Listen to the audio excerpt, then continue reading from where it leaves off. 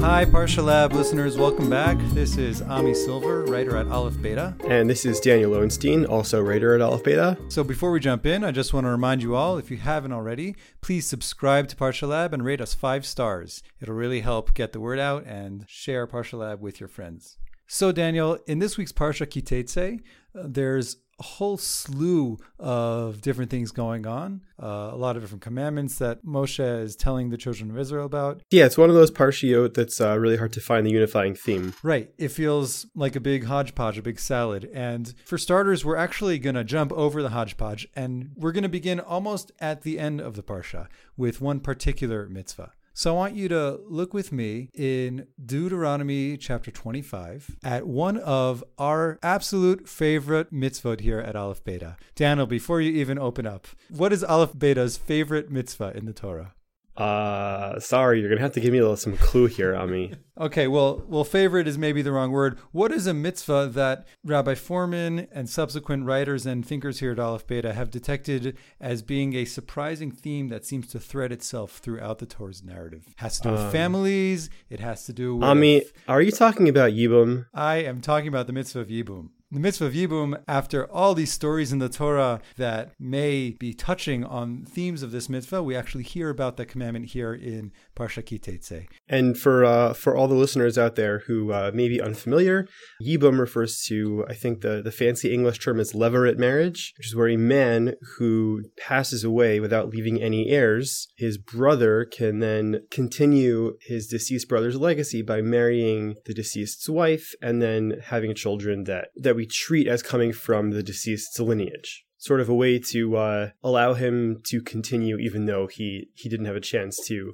pass on his legacy in his own lifetime. Exactly. So, Daniel, if you don't mind, please read for us in Deuteronomy chapter 25, verse 5. All right. Ki yishvu achim yachtav. So if brothers dwell together, Umeit echad mehem uvein ein lo, and one of them passes away and does not have a son. Lo tihya eshet hamet hachutza leish zar. So the wife of the deceased shouldn't go out and marry a stranger. Yivamah yavo aleha. So her yavam, meaning her husband's brother. Is there a better way to translate yavam? Well, we could revert back to your fancy English term, her levirate husband. But just to sort of put a window on this word, this is a word, yavam, yibum, that doesn't really seem to have other related meanings. So it's a very specific term defined here in our local context. So we can call it a yavam, we can call it a levirate partner. Whatever it is, yavamah yavo aleha. So this yavam should be the one who marries her. Ulakachah lo leisha v'yibma. He should take her for a wife, and he should perform yibum with her. And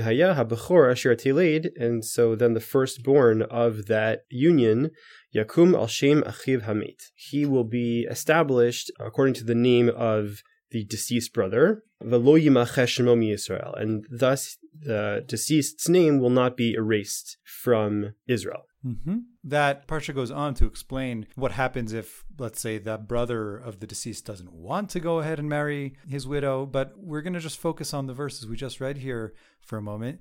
Daniel, the last few words you read there give a very succinct explanation of the purpose of this mitzvah. Right, lo yimachesh shemo. The idea that this deceased brother is at risk of disappearing without a trace from his nation. You know, it's almost as though he never existed because he's not leaving anything behind as a legacy. Right. His name should not be erased. What do you make of that? What does it mean to have your name erased from your people? Well, the first thing that comes to mind is probably that, name means legacy. Right. So it seems like on some level, the Torah deems it very important that people be remembered in the nation, people have some kind of continuity, their name not be forgotten and erased. Right. So I want to look at that word erasure again. Lo yimacheh shmo Yisrael, yimacheh. When you think of a name being erased, someone's memory being erased, is there anything else in the Torah that comes to mind for you? What does that bring up? Any associations? So 2 things come to mind for me. One of them is the story of the Sota, in the procedure where a woman who has been warned not to be alone with a man that isn't her husband, and she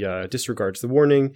So we erase God's name in the procedure of testing her to see if she's been faithful or not. Right. There is a very literal erasing that happens, right? There's a document written with certain verses verses that includes God's name on it. And the Torah actually says you dip that in water and that name of God is erased. It's a very dramatic part of that procedure. Yeah, and Ami, the other place I'm thinking of is after the golden calf. Mm-hmm. God threatens to wipe out the people and start over with Moshe. And then Moshe says, if that's what you're going to do, then mechenina misifracha asher katavta. If you're going to try to do that, then you have to erase my name from your book. Mm-hmm. So there actually, does Moshe say his name, or he says erase me? Me. He says mechenina. Right. So those are two places. There's another example of erasing that actually shows up just a few verses after what we're reading right here. Before we even look at it, Daniel. Mache, macho, macha. Are you talking about Amalek, perhaps? I am talking about the mitzvah of erasing the memory of Amalek. Right. I think the Torah says macho timcha. Is that right? We'll look at this in a moment. There's actually two places that the Torah speaks about erasing Amalek. One of them is here in our parsha, just a few verses after we read about the mitzvah of Yibum, which tells us don't erase the name of your brother from your nation. And I want to look at those verses with you, Daniel. So let's hop down to verse 17. This is the very end of Parshat Teitzei. Zachor et asher asalacha Amalek. Remember, Moshe is saying to the people, remember what Amalek did to you. Baderech b'tzeitchem mimitzrayim. On your way, or as you were journeying out of the land of Egypt. Asher karcha baderech. They happened upon you on your way.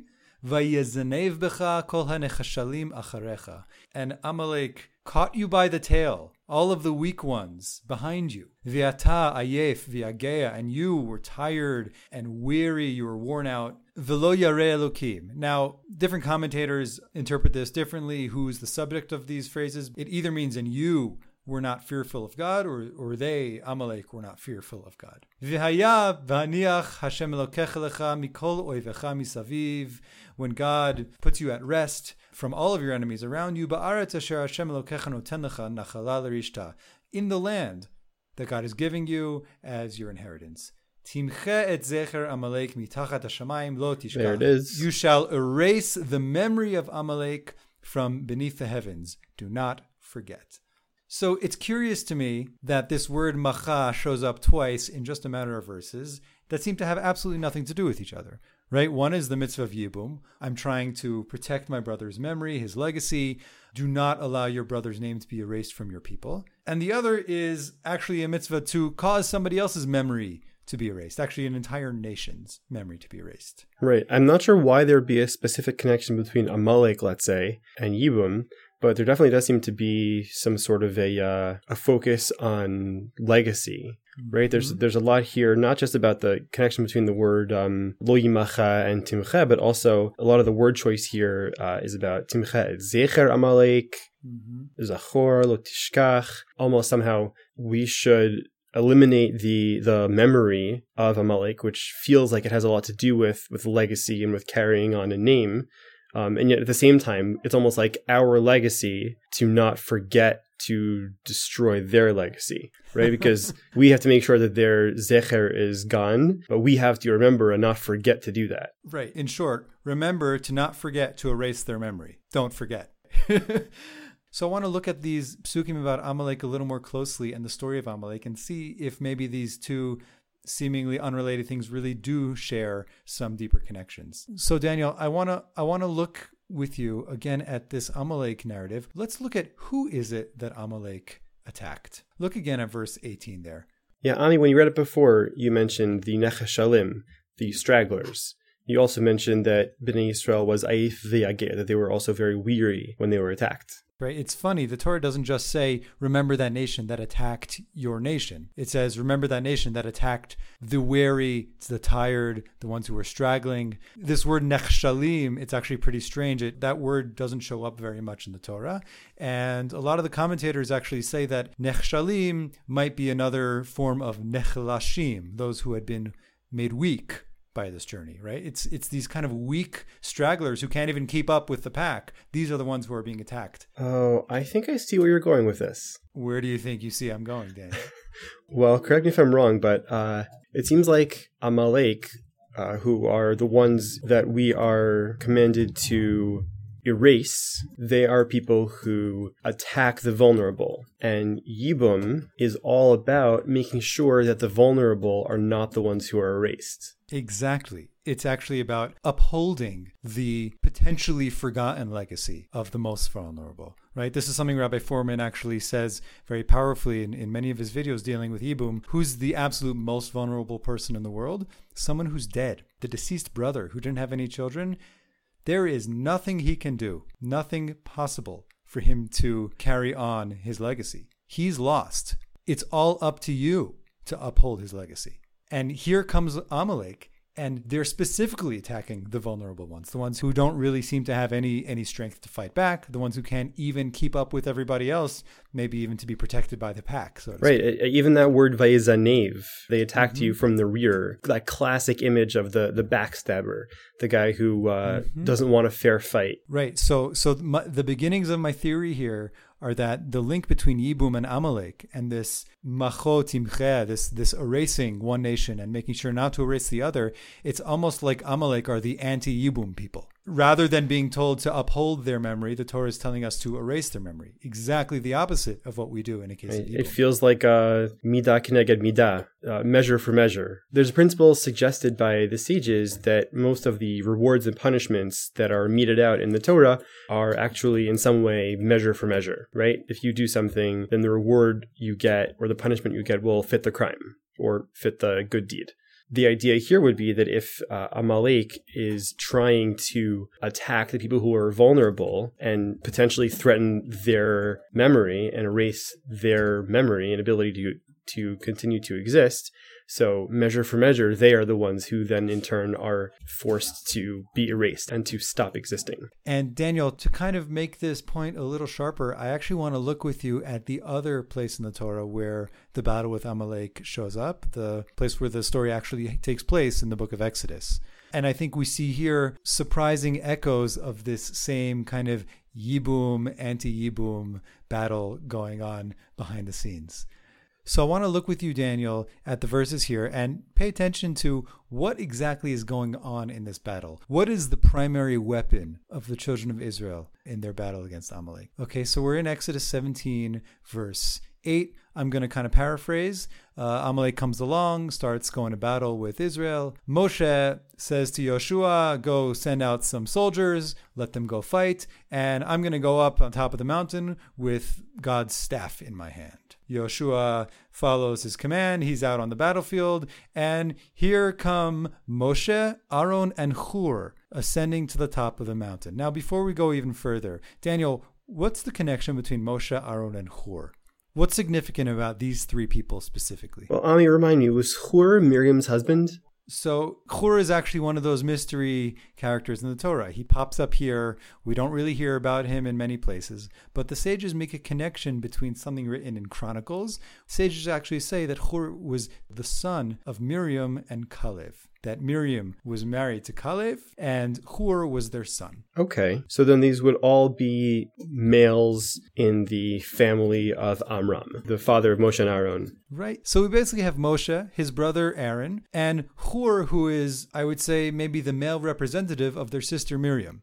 In a sense, the three siblings of this family are all represented in this triad. And interestingly, by the way, at first Moshe just said to Yeshua, I'm going to go up the mountain. But when it comes time to actually ascend the mountain, he goes up with his brother and his nephew. Okay, interesting. Right, I see that. Right, in Pasuk Tet, Moshe says, Anochi nitzav al rosh hagiv'ah. I will be standing, at the top, overlooking the battlefield. And when he actually goes up, it says, Moshe Aaron v'chur alu rosh hagiv'ah. And actually, there's a few words that you skipped. Moshe says, I'm going to go up to the top of the mountain. Umateh Elokim biadi. I'm going to have God's staff in my hand. It almost sounds like Moshe saying, Yoshua, you fight down there, and I'm going to go up with my staff, and that's going to be how I fight. Right? Almost this sort of wizard on the mountain with his magic staff. That's going to be Moshe's main weapon. But what we actually hear in this verse, the next verse 10, is that Moshe goes up on top of the Giv'ah, on this mountaintop, and he has Aaron and Hur with him, his brother and his nephew. We actually don't even hear about a staff. Aaron and Hur they took the place of this weapon, perhaps. Let's read on, and I want to show you what I mean here. This is very well known. See now, V'haya kasher yari Moshe yado v'gavar Yisrael. When it came to pass that when Moshe was raising his hands in the air, that Israel was prospering on the battlefield. V'kasher yaniach yado v'gavar Amalek. When he would rest his hands, then Amalek would start to Interesting. I remember you mentioned something about paying attention to the weapons being used. Mm-hmm. If you're referring to this, so it seems like in the beginning, Moshe had planned on wielding his staff, and now it seems like he's using his hands. That does seem to be what the verses are telling us. Maybe we are supposed to assume the staff is in his hand, but there's no mention of the staff at this point, right? Now let's keep reading because we hear more about Moshe's hands. V'yedei Moshe kvedim. His hands start to get heavy. Vayikchu even, vayasimu tachta, vayeshev aleha. And they, here the they being who? Presumably Aaron and Hur. Right? Presumably that's who's doing this. They take a stone and they put it beneath Moshe's hands. Vayeshev aleha, and his hand is able to rest on that stone. V'Aaron v'Hur tamchu biyadav. So here Moshe's resting his arms against the stone, and Aaron and Hur are supporting Moshe's hands. Mizeh echad u'mizeh echad. This one on one side, this one on the other side. Vayihi yadav emunah ad bo hashamesh. And his hands were emunah. They were steadfast until sunset. Now, Moshe's hands are the things that are somehow enabling the children of Israel to prevail on the battlefield. But what is it that's making Moshe's hands an effective tool here? Or rather, who is it? Oh my goodness. It's his brothers. It's his brothers. Huh. Moshe's hands here, by the way, are they strong hands that Moshe is holding up in the air? They are, in fact, weak hands. They are hands that are threatening to fail and are in need of support. And his hands are being supported by his brothers in the fight against Amalek. Whoa. Mm-hmm. And just listen to these words again we saw in Teitzei. Who did Amalek attack? Hanechashalim acharecha ve'ata ayef v'yagea. Amalek is attacking those weak stragglers, and you're exhausted and worn out. It really sounds like Moshe's hands are weak and exhausted and worn out too. And then in Pasuk Yud Gimel, when they're finally successful in defeating Amalek, the word that's used is Vayachalosh Yehoshua at Amalek. Exactly, which translates that Yehoshua weakens Amalek. The outcome of Moshe's hands being supported, Moshe's weak, tired hands being supported by his brothers, is that Yehoshua is able to then weaken the nation of Amalek by the sword in battle. So a couple of thoughts occur to me as you say this, Ami. Number one is, I wonder if also there's an allusion to this being the undercurrent of the idea in the final verse of the section, where it mentions that Hashem has an ongoing feud with Amalek midor dor, right? Going from generation to generation. Maybe the mention of continuity of generations is somehow an allusion also to the idea of yibum and the idea of prolonging someone's line across generations, and how the fight with Amalek needs to be a generational fight because it's about continuity. Right. Isn't that a really strange thing? You would think if some nation did something terrible, God would want to punish that nation for their action in the moment, and that would be it. But God explicitly says here, Macho emche, I will surely erase or continue to erase the memory of Amalek. And this battle between God and Amalek will be from generation to generation, that intergenerational battle. And yes, Daniel, I think it's very much touching on exactly what Amalek is somehow opposing. Amalek is somehow opposing that kind of care, that kind of compassion and taking care of one another that Yibum accomplishes. And Ami, the other thing that I wanted to say is just simply how powerful that image is of kill him with kindness, and the idea that they literally won this fight by having brothers support brothers, right? That image is just so powerful that, that one of the great ways of conquering evil is actually through love, right? It sounds so cliche, but when you read these verses, that really seems to be this very powerful thing that sticks with you, right? That if you look after the people that need support, right, in that very act in and of itself, through some weird cosmic who knows what, that can turn the tide on battles with terrible forces in the world. And I feel like we don't necessarily see that happen in quite the literal one-to-one correspondence way that it seems to be happening here. But I wonder if that's something that we should take to heart and realize in terms of the innate power of our actions to take care of people. I mean, I have chills a little bit. It really does reframe the whole image of, at least in this case, of what this kind of battle is really about. We think of Moshe standing there with his arms raised in the sky, and that somehow connects the children of Israel back to God, and God is on their side. But at the core of it, this is about people supporting one another. The word here that's used even is that Aaron and Hur tamchu biyadav, supported his hands. I don't even remember that word showing up very much in the Torah, Daniel, tamchu. But it literally just means to hold up another person. So Daniel, there's actually one more thing I want to share with you here. The difference in the text between Exodus's account of Amalek and Deuteronomy's account of Amalek. Daniel, who is the one who's going to erase the memory of Amalek in the book of Exodus? In Exodus, right. I think you pointed out that the language was macho emcha, which is that I, meaning God, will be the one to erase the memory of Amalek. Right? And milchama laHashem, God is going to be fighting against Amalek throughout the generations. Now, when we get to Teitzei, it's very interesting because in verse 19, it says, B'aniach Hashem Elokecha mikol oivecha misaviv. God is going to give you rest from all your enemies. No one's going to be attacking you anymore, and you're going to be in the land that God is giving you. Then, timche et zecher Amalek mitachat hashamayim lo tishkach. You, meaning the children of Israel, shall erase the memory of Amalek from which is, like you said, so strange because the first half of the verse sounds like there are no enemies left anyway. Exactly. So there's two things that are strange. First of all, there's no enemies left. God took care of your enemies. And secondly, what do you mean we're supposed to erase Amalek's memory? I thought that's God's job. God said, I'm going to do it. So here, I think the Torah is actually alluding to the fact that there's a physical battle against Amalek, but that the mitzvah of erasing Amalek's memory goes way beyond any physical enemies. And I wonder if what Teitzei is setting up for us is even when you don't have anybody attacking you anymore, there's still a mitzvah of erasing the memory of Amalek. But it's not about fighting anybody at this point. It's about battling Amalek the way that Moshe, Aaron, and Hur battled Amalek. It's about remembering to take care of your brothers. It's about not taking advantage of people who are weak and vulnerable. And, I'm thinking sometimes when we have a common enemy, sometimes when collectively we're under threat, maybe that's something that kind of alerts my attention. I'm going to go out of my way to protect somebody now because there's an enemy. But where's that motivation going to come from when there's no enemy attacking me anymore? It sounds to me like Moshe is preparing the people to enter the land.